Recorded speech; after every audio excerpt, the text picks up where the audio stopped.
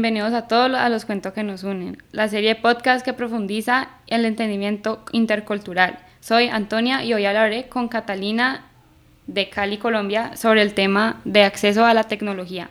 Hola Catalina, ¿cómo estás?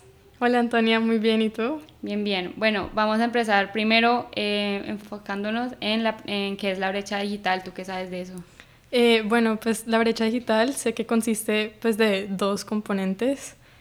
Primero, tiene que ver con el acceso a los dispositivos y los recursos físicos, por ejemplo, el computador, la conexión a internet, todo eso.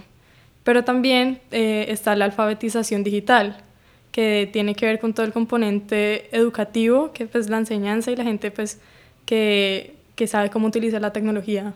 Sí. ¿Y tú sabes de pronto quién no tiene acceso a la tecnología en Cali, pues, en la ciudad que tú vives?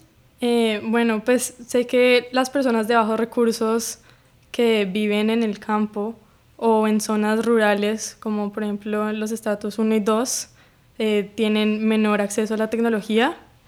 Eh, Más o menos el 10% del corregimiento de Pance tiene acceso a internet. Bueno, ¿y tú cuáles crees que son los pros y cons de vivir sin internet? Bueno, pues creo que algunos de los pros de vivir sin internet es que podemos estar en el presente, porque muchas veces como que la tecnología nos aísla del ahora.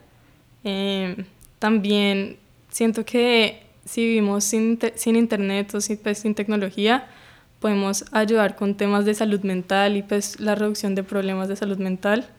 Por ejemplo, lo que tiene que ver con el sueño, la ansiedad, la depresión, porque pues la tecnología, como sabemos, las redes sociales pues se han desarrollado y pues esto aumenta los problemas de salud mental, sobre todo pues en los adolescentes y en los niños. También creo que la reducción de la dependencia de la tecnología, porque pues hoy vivimos en un mundo que para todo depende de la tecnología, para la comunicación, para transportarnos, o sea, todo tiene que ver con la tecnología y creo que si vivimos sin internet pues podemos reducir la dependencia a además de la reducción de estimulación a la dopamina, porque como dije, todo tiene que ver con la tecnología hoy en día y como siempre estamos llenándonos de estímulos, pues creamos una dependencia a esto. Entonces sí. Bueno, ahorita cuéntame para ti cuáles son los cons de vivir sin internet.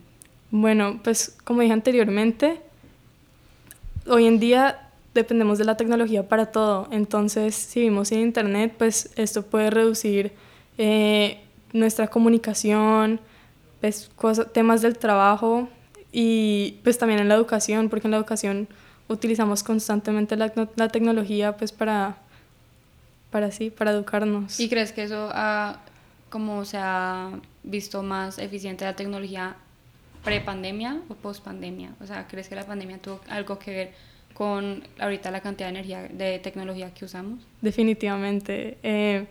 O sea, ahora, pues después de la pandemia, pues la tecnología se desarrolló de tal modo que incluso tomar notas ya no se hace en un cuaderno, todo se hace en el computador. Entonces, pues vivir sin internet podría como que disminuir nuestra eficiencia. Pues también creo que si vivimos sin internet, esto podría tener limitaciones para oportunidades, porque pues sobre todo las personas que de pronto no nacen con tantas oportunidades, el internet se les facilita mucho. Eh, claro está que pues personas que tienen acceso a la tecnología, o sea, que están alfabetizados con esta y pues que tienen acceso a los dispositivos. Entonces creo que pues vivir sin internet puede disminuir las oportunidades de las personas, por ejemplo en temas de trabajo también. Y pues por último yo creo que la tecnología nos une, para la comunicación se ha vuelto crucial y personas que viven alrededor del mundo se pueden comunicar por medio de un dispositivo, entonces pues... Totalmente de acuerdo. Bueno, Catalina, muchas gracias por tu charla y espero que hayan aprendido algo.